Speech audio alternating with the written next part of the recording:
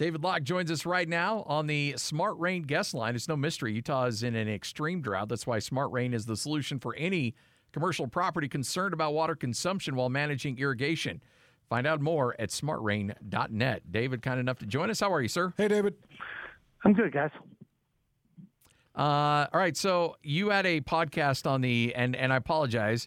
I've not had a chance to listen to it, but it's something I'll probably listen to on my way home because of essentially the Mike Conley dilemma with the team. How do you think the Jazz can go about trying to find a way to bring him back? I mean, they can bring him back by paying. Well, yeah. So the first thing is you have to find out if Mike Conley wants to come back. True. I always think we forget that in free agency. So the first issue at hand, and I don't have any reason to believe he doesn't want to come back, but I do think that that's the first thing that you have to address is, does Mike want to spend another year in Utah? Does Mike, want to spend another year on the Jazz? Like, those are the first two questions. And, he was non-committal, and frankly, the Jazz were relatively non-committal other than Quinn in their pressers. So, I'm sure the Jazz would love to have him back, probably not at $30 million. And so, if you can jump through the first hurdle, it's really multi-layered. So your question is, how do the Jazz get him back? The Jazz get him back by making a better offer than anyone else and paying a mammoth luxury tax. Well, I guess that's the follow-up, though. Are the Jazz ready to pay massive luxury tax? Yeah, or I think the Jazz are ready. I think Ryan's proven that. I think the other question is, is it smart? Mm-hmm. Right? It's $40 million. And it's really layered. And I don't actually have any answers to the questions. But, the first question probably the Jazz have to answer is not whether they're willing to pay luxury tax. And I think Ryan has shown this year he's willing to pay it. Is whether or not if your team, you really have a 2-year window here, right? Yeah. Donovan in 2 years suddenly has got pretty good leverage. So, is Mike Conley, Donovan Mitchell, Rudy Gobert enough? Something you got to ask yourself if you're Ryan. And do you have mechanisms by which to improve your roster that you can do if you re-sign Mike Conley? Do you have mechanisms to rebuild, to improve your roster if you don't re-sign Mike Conley? That's not easy either, because you don't just get the salary slot. And then, the other angle is, what are your other assets that you could move and trade, and how would they fit? And what can you get for them, and how do they fit with Mike Conley?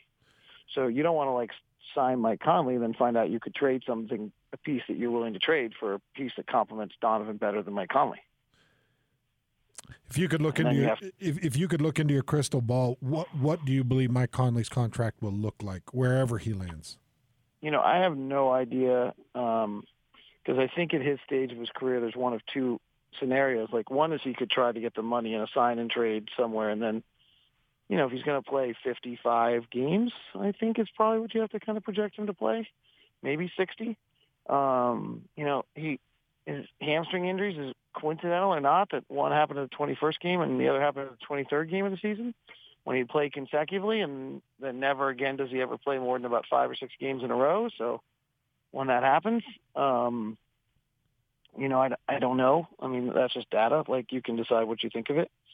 So, Bobby Marks had that he's about an $18 million player, and that, the average 15th best point guard in the NBA gets about $20 million. He was an all-star this year, so he's going to think he's worth more than that. But then again, he's not playing 82 games, so you'd have to figure. I don't have any idea. The other thing is, does he just decide that there's a place he wants to live and play, and have that life experience, and go for a championship for the mid-level or the luxury mid-level, and he's made so much money that it doesn't matter to him if he's getting 2-year 36 or 2-year 14 or Yeah. Maybe that would matter to most people, but if you've already made a few hundred, maybe you don't care about that last 24 at the end. And so does he take the mid-level at the Lakers and doesn't want to come back anyways, wants to go play with LeBron and AD and be the perfect, he'd be pretty perfect for them, like a calming influence different than Dennis Schroeder. Does he decide he wants to go play for the Clippers? It'd be pretty great for them. I think they like Reggie Jackson, but Mike could compliment them. Does he decide he wants to go play with Luka? I don't know. Like, is there an Eastern Conference team that he thinks he'd be a nice compliment to? Who knows? But, in that case, then he's just taking a mid-level exception. If he's staying with the Jazz, he's going to want more than that. David Locke joining us here on 97.5, 1280 The Zone. When I was doing some Jazz pre-F and post with Tom Nasalki, he always mentioned at the end of the season when he was a coach, he never really did a big locker room clean out. He said, look, players were tired of me. I was tired of them. We can do this another time. Just go. Be gone. And I don't know if that was the reasoning behind why the Jazz just said, hey, look, we can talk another time. Just go your separate ways. But I can't imagine how difficult that season was, how it ended, all of that. The mental anguish of losing that series the way they did after a long, hard-fought season. How long does it take for a team to get over something like that? Or do they? That's probably a better question, yeah. 2 years in a row, you've had a lead and didn't close out a series. Different reasons each time. I'm sure there'll be some self-doubt and group doubt that this group did not have in the past. David, do you think that the front office sits around and looks at themselves and says, okay, just talking about Mike Conley, the possible re-signing, what they can do there, do you think they sit around and say, all right, let's work this out as accurately as we can? If Mike Conley stays healthy, are we in the Western Conference Finals right now? And are we a contender with the Suns? Do you think that they're having that conversation of, well, a little bad luck and a little injury, this is what happened to us, but this is what we could have been if we didn't have bad luck? I mean, don't you feel like we're better than yes. Mike Conley at full health, or we're better than any of the 4 teams? I mean, yes. Realize that Atlanta, the Clippers without Kawhi, Phoenix, or Milwaukee's about to win a title. Yeah. Yep. I think that's part of that's the kick in the groin in all of this. Right. Twice. Maybe even a third time. Yeah, is that the window was open. Yeah, it actually wasn't a window. It was like a big, huge, automotive door. But that door shuts fast. Right. And then someone didn't put the little thing to hold it up, and it came clambering down. Here's the question I actually have on this. So the league was heading toward much more parity and a little less super teamy in the new collective bargaining agreement. And then there was the TV spike. And Kevin Durant went to Golden State, and they built their mega team. They didn't win every year, but they won a lot. So what's happened since then? Right? Like Cleveland's got one, Golden State's got one, Toronto's got one, Lakers got one, someone else can get one, right? Yeah. Have we ever had a stretch in the history of the NBA where 5 different teams won 5 titles in 5 years? Not that I could think I don't think so. No. In fact, you're hard-pressed to remember a lot of one-offs. So this leads me to believe that there's maybe a quantum change either based on play, collective bargaining agreement, magnitude of talent. I don't know exactly why, but I think there's something much bigger going on here in the league that is a level of parity where, to Hans' point, you kind of really actually have a shot, right? Like you didn't have a shot when LeBron was sitting in Cleveland at 28 years old. Mm-hmm. And you didn't have a shot when the Warriors had Durant, Steph, and Clay. But I kind of think like there's 12 teams that can go in the year next year thinking you have a shot. And I'm with you, but maybe injuries are so much a part of the league right now that's something you count on every year. Because let's be honest, if KD and Clay are healthy, they beat Toronto, and if they're all healthy, they probably come out of the West and win in the bubble the next year. Right, and if Brooklyn's healthy, they probably win. Or if Joel Embiid's knee's healthy, maybe they win. So I guess maybe that's the world we're living in. The injuries are going to impact this thing every year. That it's so even that's how it's going to happen. Yeah. I think there's like 6 teams that can make a claim they should have won it this year. Yeah. Lakers think if they're healthy, they would have won it. Jazz think they should have won it. Philadelphia thinks they should have won it. Brooklyn thinks they should have won it.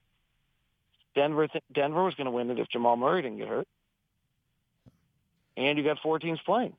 So maybe we have a whole new ball game where there's 9 or 10 teams that are actually just in contention to win the championship every year, and you build the best team you can and see what happens. Like, it's interesting to me on what the Clippers did to the Jazz. I feel like half of what the Clippers did to the Jazz we should be concerned with, and the other half is they were unique. And you better be really careful and not build your whole entire roster just to try to deal with something that you happen to run into the one team that could do to you. Yeah. Hey, David, how much more physically demanding is it putting effort out on the defensive side of the ball in basketball than it is offensive side of the ball? How much more physically exhausting is it or demanding is it? That's an interesting question. Well, I mean, hands, I don't know. I'm not an athlete like you are, but, like, one's actually moving backwards, one's moving forwards most of the time, right? Yeah. Isn't one much more demanding than the other? Like, our bodies are made to move forward. Maybe you didn't mean it from a kinesiology standpoint, but that's how I took it. Like, well, yeah, and I've always felt that the reactive nature of any type of sport is always going to be more physically demanding. I think the injuries are because we make these guys play defense.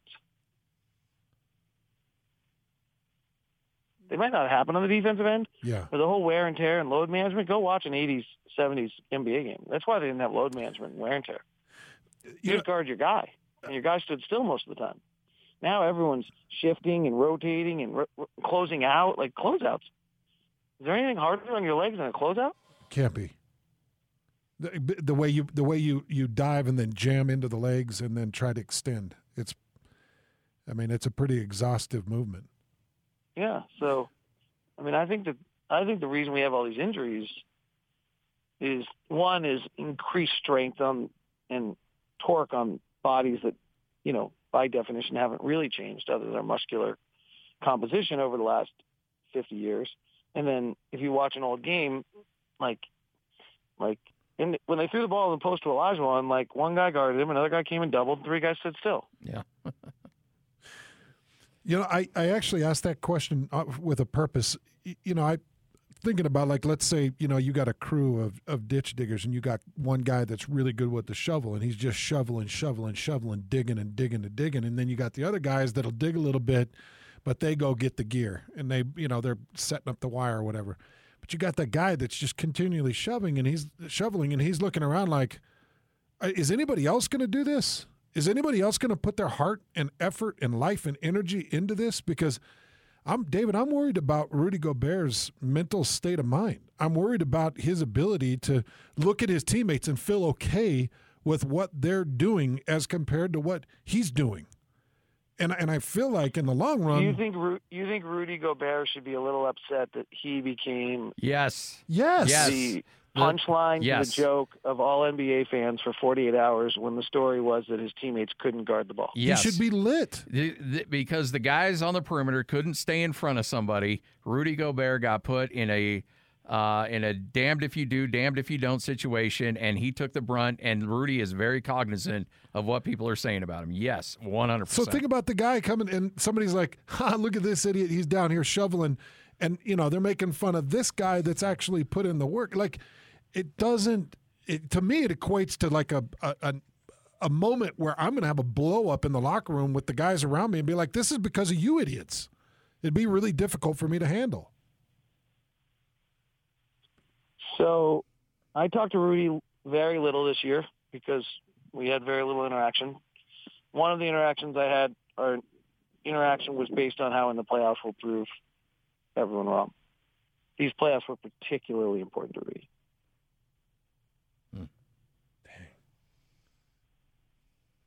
Well, I think that if you read between the lines on some of the things he said, I think it's pretty easy to see where he's at right now, and probably good to let him escape to wherever he needs to go for a while to decompress for a bit because he's earned it for sure. Yeah. David? When you evaluate our players, I think this is like the really tricky one. How much do you evaluate them in a small capsule of 11 playoff games against 2 unique opponents, and how much do you evaluate them based on what they did over a 7 or 6 game schedule? Quite a bit more in just in the 2 series. Because that'll be tough on a few people. Because I constantly believe that the NBA regular season is teams managing, teams in different types of management situations. Like I think about that second game in back-to-back games with the Clippers in the regular season. That first game, no Kawhi, no Paul George, just a non-interested, push. And then that second game, Paul George and Kawhi come back and it's like, hey, let's teach these guys what we're all about. Like that's kind of a microcosm of what the regular season feels like to me. So when I look at Memphis and the Clippers and a push like they were in the postseason, I do put more weight into that. Whose opinion? What your opinion changes on which players based on that? Who are you higher on or lower on based on that? Coming through those 2 series? Yeah. Ooh. See, that's a tough one because Mike Conley against Memphis, you have to be higher on. And then obviously Mike Conley injury, it's like, well, he's getting older, so maybe I'm a little bit down on his ability to stay healthy in those crunch moments. Donovan, you'd be higher on. 32 point average through this last postseason. Well, I mean, but you also, offensively, he gave you some great moments, and there was that key stretch where he was on fire in the second quarter, but Jordan Clarkson's defense was no bueno. I'd be down on Joe Ingles, maybe a little bit. Yeah, same. High on Royce O'Neal. Down on Yang. High on Royce. Yep. Yes, absolutely. Royce O'Neal double in Game 6. He fought his butt off, and he got put in some bad situations and responded well. So, yeah. High on Rudy for me. I don't know. Other people might have their opinions out there, but I just feel like there's a bulk of work that needs to be done defensively. And if I'm the only one that's doing it at that level, every play, eventually I'm going to look around and say, hey, every one of you suckers better grab a shovel and get down in this trench and start digging with me. Well, and there was a point where it felt like Rudy just kind of threw the shovel down and said, all right, you guys figure this out. Yeah. Well, there also could be a moment where someone turns around, looks at him, and goes, "Hey, by the way, you're getting paid $40 million for your freaking shovel, so keep shoveling, and we'll keep scoring." Yeah. All right, David. I know we got to let you go, man. We kept you too long, but there you go. All right, David. Thank you. Thanks, David Locke, right here on 97.5, 1280 The Zone and the Zone Sports Network.